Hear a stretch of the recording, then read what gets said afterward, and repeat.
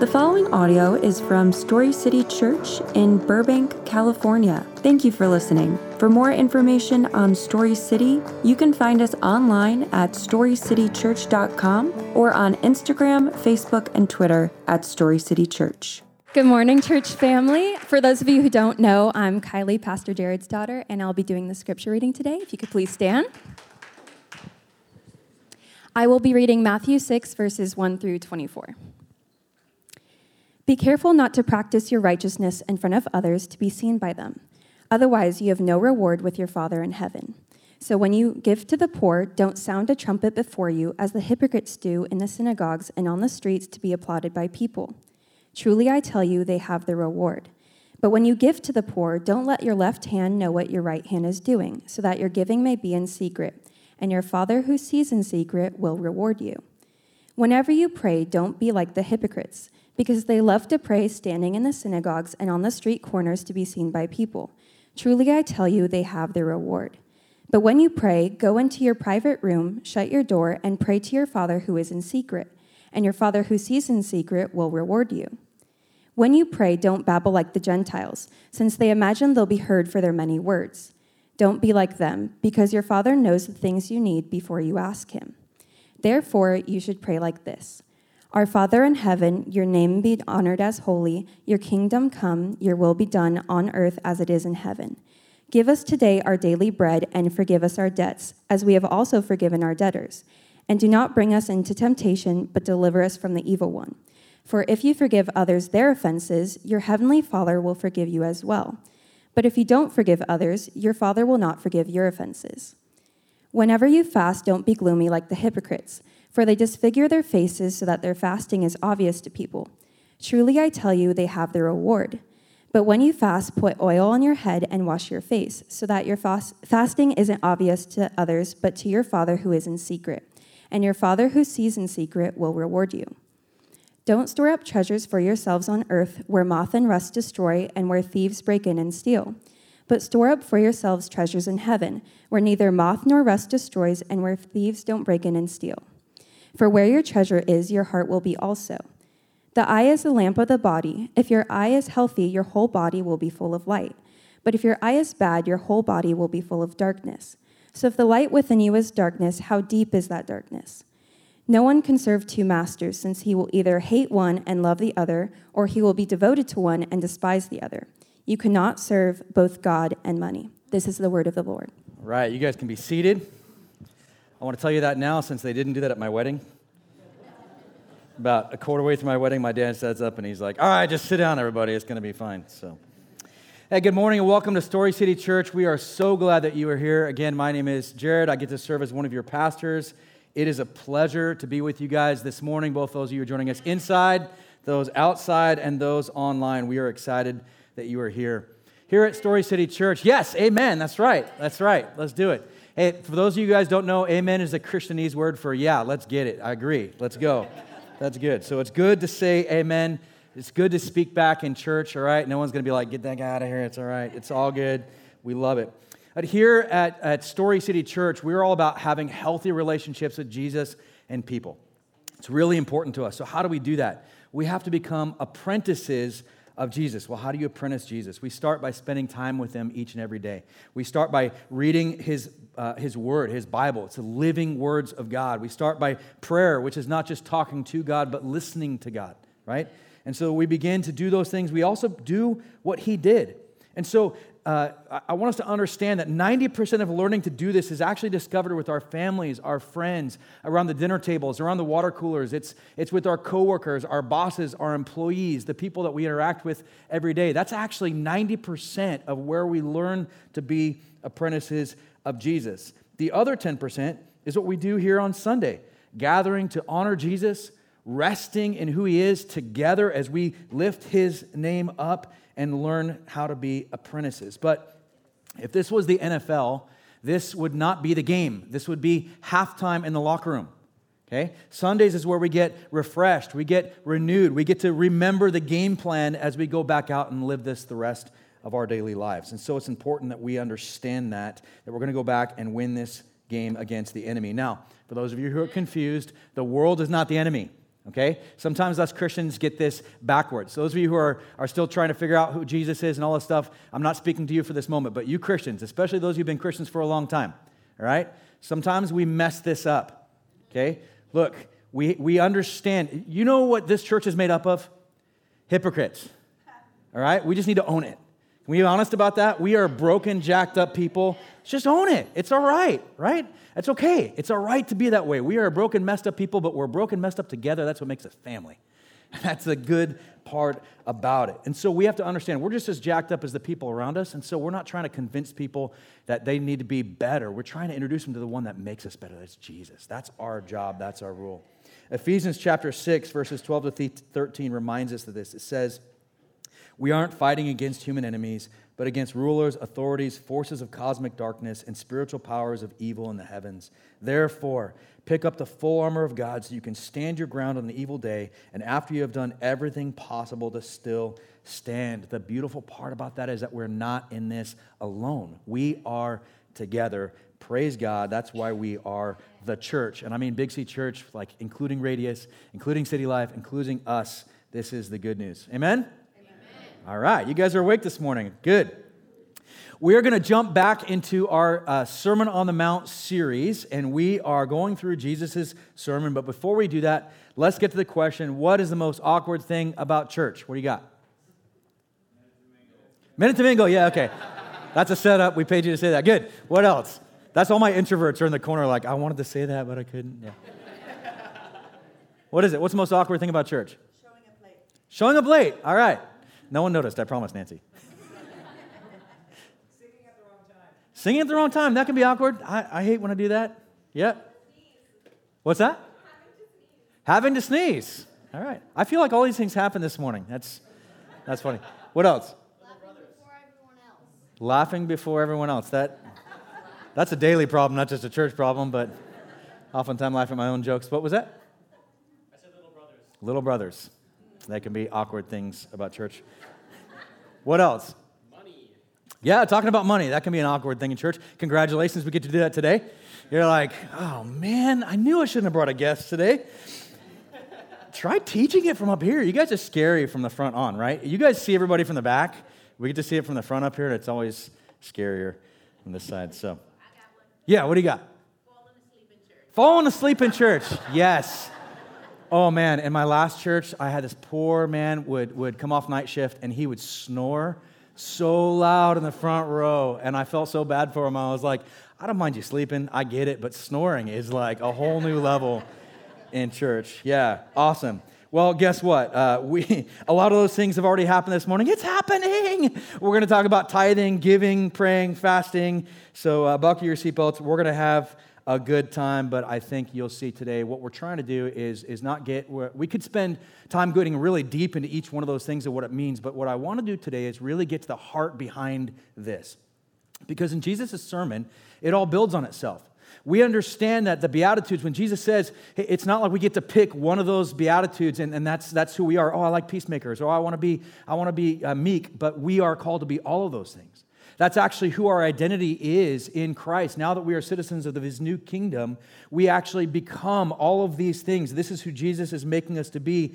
And we can't see the rest of the Sermon on the Mount, which encompasses 5, 6, and 7 chapters of Matthew. We can't see those things unless we understand that's the foundation that is built off of. And so everything Jesus is talking about flows into this next teaching. This all is about the same heart. It's actually all connected. And so we're talking about do not murder. We talked about it's really the heart thing behind it. Do not lust. It's the heart behind it. As we get into giving, praying, and fasting, I want you guys to see it's the heart behind it.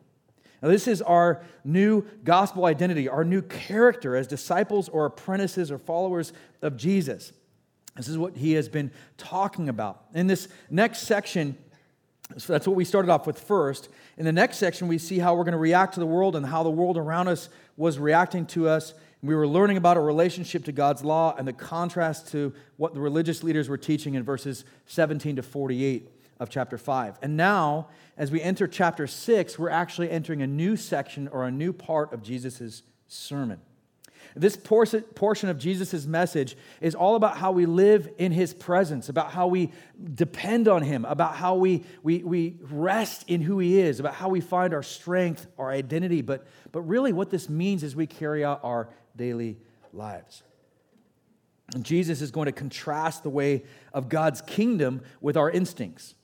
Okay, so the last part of the scriptures, he was talking about, hey, this is what you've heard about religious law. Now I want you to see, he's getting to this new place in our hearts where he's saying, hey, even your hearts are going to tell you this is what it means to be a follower of me. And I want to contrast what the kingdom of God is compared to what your heart says it is, right? So this is the section that we're getting to. And again, as always, this teaching of Jesus isn't as much about the action he's describing as the heart behind it, including giving, praying, and fasting.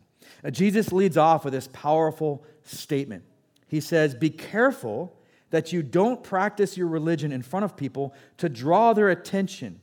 If you do, you will have no reward from your Father who is in heaven. Now you might be thinking, I don't really care what people think. I'm certainly not worried about drawing attention to how I practice my faith or my religion or whether I practice it or not. It's nobody else's business. That's a very Western thing to say. But the problem is it really has nothing to do with what people see. The problem is ultimately about ourselves. This is what Jesus is actually drawing us into in this moment. And so if you're taking notes today, this is the first observation. As we learn to apprentice Jesus, the battle is not about our giving, but about our gospel identity. The battle is not about our giving, but about our gospel identity. Now, let's be honest. We all love it when churches talk about money, right?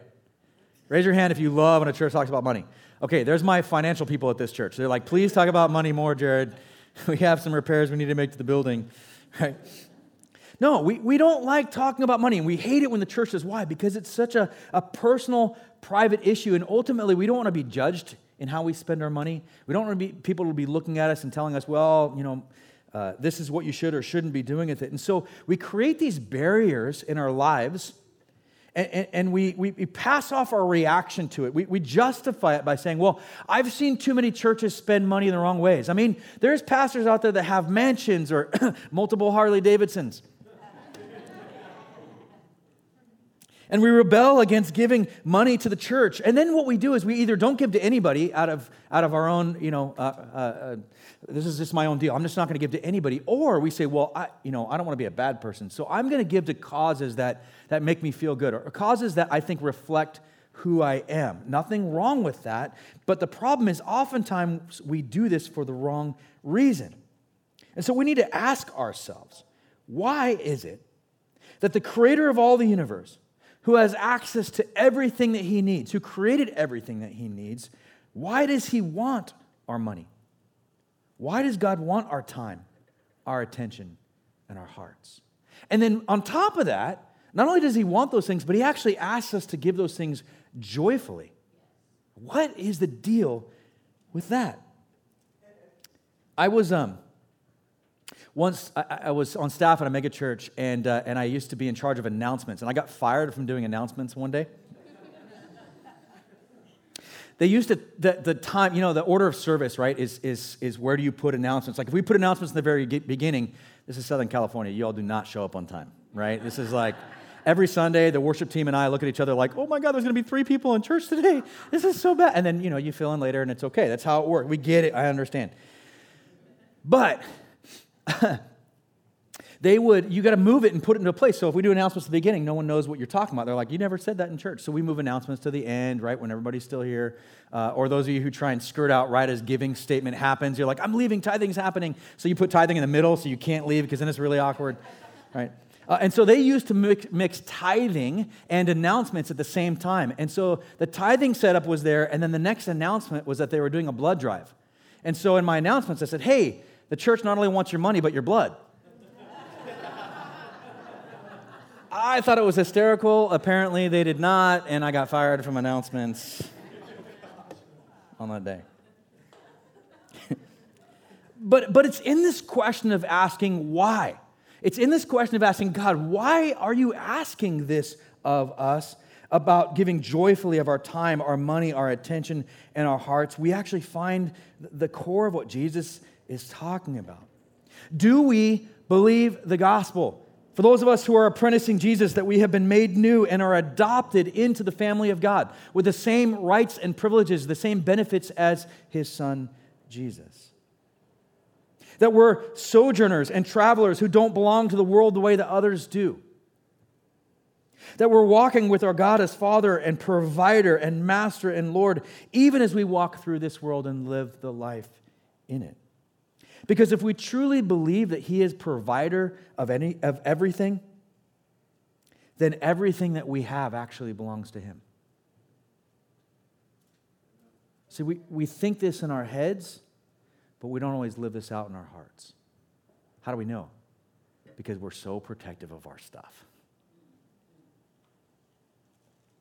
And if everything belongs to him, and he wants what's best for us, then guess what? He will always know exactly what we need and how best to care for us. There's a classic scene in an 80s movie with Eddie Murphy and Dan Aykroyd called Trading Places. Some of you know what I'm talking about. Some of you are too old to know too young to know what I'm talking about. That's okay. I'm not old enough to know it. I'm just quoting it. Kidding, I loved it. But the characters are forced to trade living circumstances, full life circumstances. One from poverty to privilege, the other from privilege to poverty. And there's a great scene where they bring Eddie Murphy's character into this new mansion that he's living in for the first time, and he's got a butler there, and they're trying to explain, hey, all of this stuff is yours now. And the scene is like Eddie is grabbing like the ashtray, and he's trying to stick it in his pocket, and he's taking something else, and he's loading it up, and they're like, no, sir, they're trying to take it out of his pocket. They're like, this is all your stuff. And he's like, yeah, sure. You just want to give me all this stuff. And he's filling his stuff up. And they're going, hey, look, you're stealing from yourself. This is all yours. And he's like, yeah, sure. You're just going to give me all this stuff. And the hardest issue that he has to grasp is he's like, why would somebody just pluck me out of nothingness, complete poverty, and just give me all this stuff? It doesn't make sense. And so he's holding on tight to all these things. And they're like, but it's yours. So this TV over here, this is just mine. Yeah. This stereo, this is just mine. And he picks up this antique vase. He's like, so if this is mine, I can just break it. And they're like, yeah. So he breaks it. He's like, that wasn't expensive, right? They're like, $30,000 or something like dollars or whatever. He's like, But I love this scene. I love this scene because this really points us back to the heart of the gospel.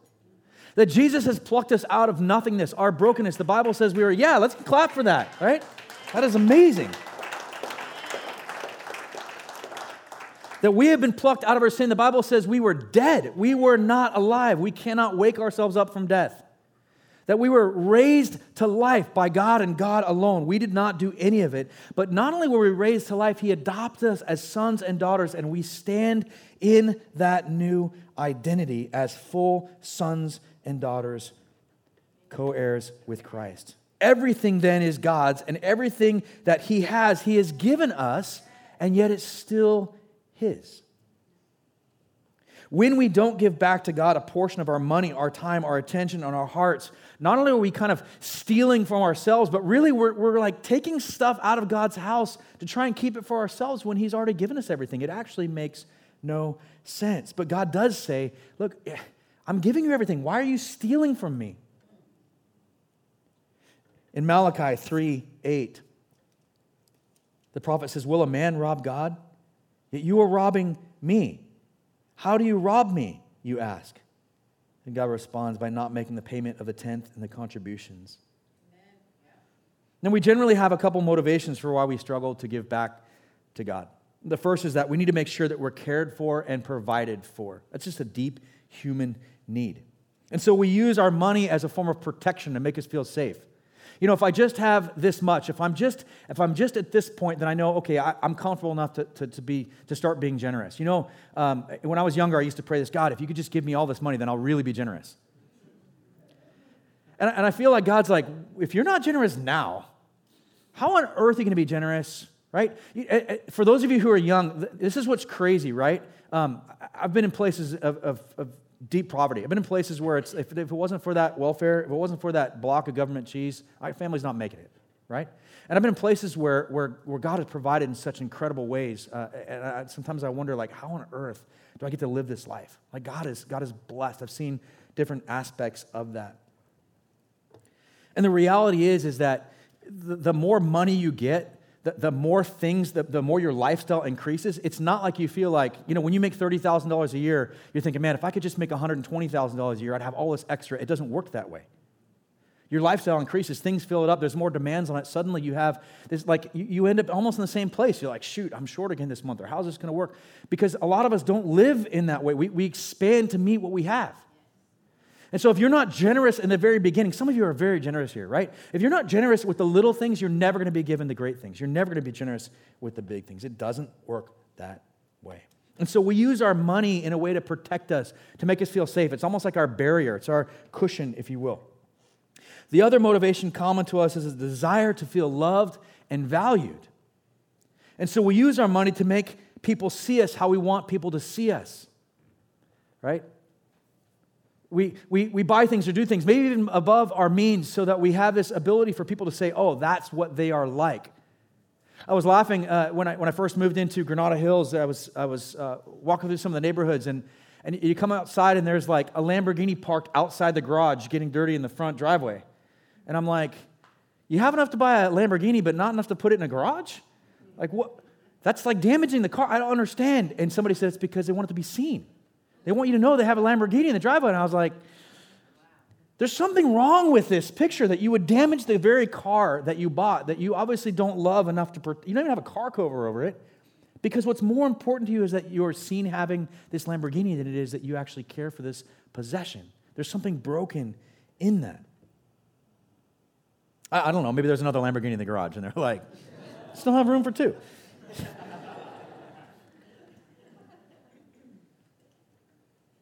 Sometimes we do stuff like, okay, maybe I live by the coast, and I'm a surfer, so I want people to know that I give back to the environment, so I want to make sure I have the Surfrider sticker on my car, so people know what kind of giving I do. They know that I give back. Or, hey, I'm going to put the sticker of my church on my windshield just so people know I'm a good person. There's nothing wrong with putting stickers on your car, all right? I'm not talking about that. I'm talking about the heart behind it. The problem is when our heart motivation is that we use our money so that people see us in a certain way, or our money is used so that we feel protected and safe. What we're actually doing is filling roles that only Jesus can fill. See, the reality is that in Jesus, as we apprentice Jesus in our new identities, that we are provided for.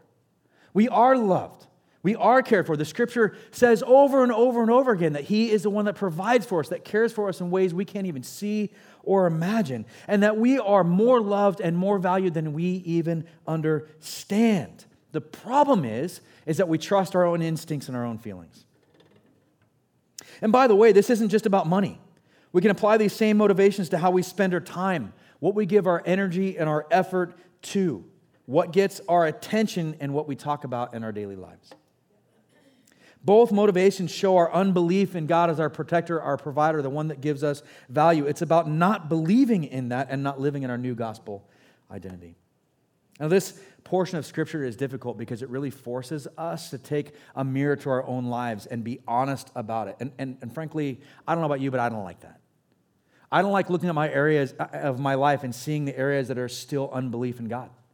And there are so many areas. Some of you know this. I've said this 1,000 times. Those of you who are visiting, you will hear this 1,000 times. But I constantly struggle with this need to prove myself. I literally have tattooed on my chest, nothing to prove. As a constant reminder, I joke, I should have got it backwards so I could read it in the mirror, right? But it's a constant reminder that I have nothing to prove. God has proven it for me. And yet somehow I keep falling into this area of unbelief where I'm like, okay, God, I have to prove I'm worthy of your love. I have to prove that the reason you've forgiven me is because I'm a good person. I have to go into these things, and those are unbelief, both in my gospel identity and in the gracious God who gave me that identity. So giving then is not about God needing our money, but it's about learning to trust in our provider, our creator, our Father, in Him instead of ourselves.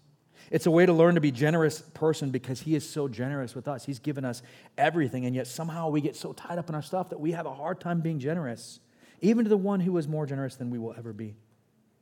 But Jesus says that when we live according to His ways and our plans, He rewards us, that we have what we need. He blesses us. We can trust Him. We struggle with this because we don't believe. Some of us are like, oh, well, I'll get blessed by God if I just have enough faith. God says, I blessed you before you had faith. Some of us think, oh, if I just work harder, God will bless me. And God says, I blessed you when you weren't dead. You weren't able to work harder. I love you and I bless you because of who I am, not because of who you are. We have to believe that. Ultimately, apprenticing Jesus is all about dying to ourselves, to our unbelief, and learning how to follow Jesus' plan and will for our lives. Ultimately, it's about dying to ourselves and learning to follow his plan and his will. I tell you, this goes against our human nature. This is exactly why Jesus is bringing it up. He's like, the kingdom of God works differently than the way that you naturally want to respond to things in your heart. And I'm telling you that our hearts are broken because of sin. This isn't the way I designed you. And so if you trust me and live according to my kingdom rules, life is better. Not easier, but better. Romans 8:13 says, if you live on the basis of selfishness, you're going to die. But if by the Spirit you put to death the actions of the body, you will live. I don't know about you guys, but the thought or the idea of dying to self is really scary. I don't even like that terminology, dying to self. It just sounds scary. Right? I mean, why is it even necessary? Jesus died for me. Do I have to die to self? But life Jesus' way is exactly what we were created for. It's the most fulfilling, the most rewarding, and the most alive we will ever be in this lifetime. In his book, Gospel-Centered Discipleship, Jonathan Dodson says it like this. I love this. He said, God is calling us to recover and redeem this confessional, redemption, and communal, that's family, role of the church. He's calling us out of our depressive, self-centered lives into the rewarding light of faith, out of the Great Depression into the great spiritual war. Our spiritual war is against the flesh, that lingering vestige of our pre-Christian lives that must be put to death so we can live lives in the fullness of life given to us in Jesus. That fullness of life isn't just fullness of life for ourselves, but it's fullness of life in community with each other. There's something so incredibly just freeing about that. This is exactly what Jesus is pointing to when he gets to the portion of Scripture about how we pray. He says, pray like this, verse 9, Our Father who is in heaven, uphold the holiness of your name. What he's saying is, God, you are more important than me. What you want is more important than me. Jesus says we have to pray like this because he understands our character, our nature wouldn't naturally go there. So he starts off this prayer by saying, hey, can we start our prayers off with, hey, God, what you want is more than what I want. What you want is better than I want. Verse 10 says, bring your kingdom so that your will is done on earth as it's done in heaven. In other words, let your kingdom ways and will be done instead of our ways, but we want it to be done right here in the middle of our daily lives. Not something we just do on Sunday, but on every day of the week. Can your will be done in our lives? And we know we have to ask for that because we don't naturally want that. And so on. He continues on to talk about fasting. He says, when you fast, brush your hair and wash your face. Then you won't look like you're fasting to people, but only to your Father who is present in that secret place. Your Father who sees in secret will reward you. Just like giving, fasting is about giving up something to focus on God. It's a physical way to die to our own self, to die to our own desires, to die to our own wants or even perceived needs. And so when we give up food or video games or alcohol or whatever we are fasting from specifically to focus on God, we learn to die to ourselves and declare that God is more important than the things that we want. Jesus says the things that we value are nowhere near as important. He didn't say they weren't good. He just said they're nowhere near as important as his things, the things that he says are most important in his kingdom. The things of this life are not lasting, but the things of God are eternal. That's why we saw in verse 19 where it says, stop collecting treasures for your own benefit on earth where moth and rust eat them and where thieves break in and steal them. Instead, collect treasures for yourselves in heaven where moth and rust don't eat them and where thieves don't break in and steal them. Where your treasure is, there your heart will be also. Jesus isn't saying, hey, you have to be poor. Jesus isn't saying, hey, you have to, take a vow of poverty and sell everything that you own. Jesus is saying, look, where is your heart in this? Don't value this stuff more than me. Be willing to say, this stuff is cool, it's great, but it's not more important than what God calls me to do. I had a crisis of faith in 2002. We were living in Hawaii, and God was telling us it's time to go plant a church in San Diego. And he literally told my wife and I this in our prayers. He said, sell everything you own and move. And I was like, what constitutes everything? And he was like, everything. And I'm like, yeah, but what about, okay, I'm a pastor, right? My book collection, it's amazing. It's like my second child, my third child. This is incredible. What about this? Okay, I could name 10 different things that I wanted to keep, and God was like, those don't belong to you, do they? And I was like, kinda? I kind of want these things. But I use these things for your kingdom, God.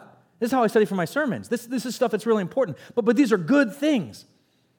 God, this is my favorite surfboard. This was a gift from somebody else. I can't give that away. I can't sell that. God was like, all right, whatever. I just told you everything. How do we actually die to self?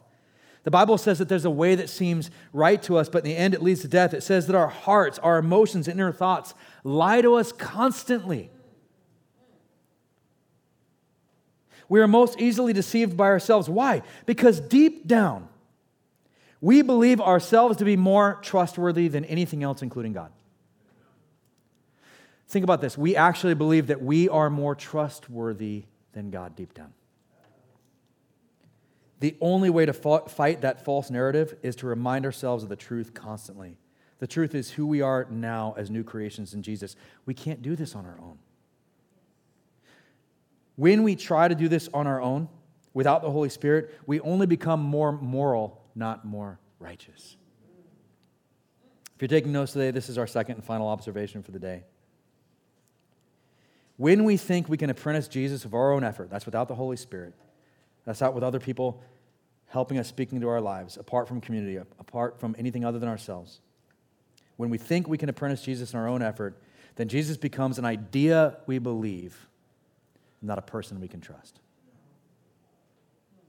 When we think we can apprentice Jesus in our own effort, then Jesus becomes an idea we believe, not a person we can trust. Romans 8:13 tells us to fight and put to death our sinful patterns of anxiety, of self-pity, of anger, of fear, of man, of vanity, of pride, of lust, of greed, and every sin we encounter through the power of the Holy Spirit. These sins are always the result of our unbelief, the result of a heart that's bought into believing in something other than the gospel that God himself has come to rescue and renew all creation through the person and work of Jesus, not through our own efforts. He saved us, he's renewing us, he is saving us and renewing us, and someday he will save us and renew us completely one day. And we fight these lies by constantly living in and believing his truth through the power of the Holy Spirit. So what does this look like practically? I hate when church says, hey, go do this, and you're like, that's great, but how, Pastor? Here are some practical ways. What if whenever we read the Bible and we feel like we didn't get anything out of it, we pause to ask the Spirit for insight into God's truth and promises. To say, Spirit, you've been given to us so that we can understand all things freely by you. Will you give me insight into your word right now? Or if you heard something you believe God is telling you, but you don't know what to do with it, what would happen if you asked God, Spirit, no one knows my heart like you do. Help me to experience and understand my need and the response to you that's in line with your will and not mine. Or if you heard from God but didn't like what he's telling you to do or asking you to do, what would happen if you prayed and asked God, Spirit, give me the desire to want what you want because I don't right now. To live as you want me to live because I don't want to live that way right now. Or to respond in the way you want me to respond because I don't want to respond that way right now. If praying and giving and fasting are all things about the heart, then we must see that God wants us to have a right heart in all of these things. Look, God is not looking for more money or skinnier Christians. Okay, maybe some skinnier Christians. But we have to ask ourselves, when we give, we pray, we fast, are we giving out of trust for God or are we not? If we're not, sometimes we just do things to check the box. Well, I do this because this is what church expects me to. But God wants us to do things because of the heart behind it. This is why he wants cheerful givers of our time, our money, our resources, our treasures, the things that are valuable to us. Not because he needs it, but because he wants our hearts. Are we doing anything to learn and see ourselves and our desires as secondary to God's wills and desires? Are we sacrificing? It's great to give out of our overflow and our abundance and be like, yeah, here's a couple bucks, God. And God's like, that doesn't show a heart of whether or not you're trusting me. I'm not here to say you have to give more. I'm here to say, what is God telling you? Because ultimately, it's between him and you. There's no set of steak knives for a top giver in the church. okay? You don't get a special parking spot, even though Rev keeps trying to convince me to put it under the canopy over here. It doesn't work. But ultimately, I want to encourage you that God's love for you is not dependent on what you do. God loves you because of who he is. And so everything that we do should be a response to this incredible God who's loved us so graciously, who's been so generous with us. And he hasn't left us alone to figure it out. He gives us the Holy Spirit. For those of you who are apprenticing Jesus, the Holy Spirit is right here every step of the way. For those of you who want to apprentice Jesus, but you haven't made that commitment yet, God is a pursuant God. He loves you.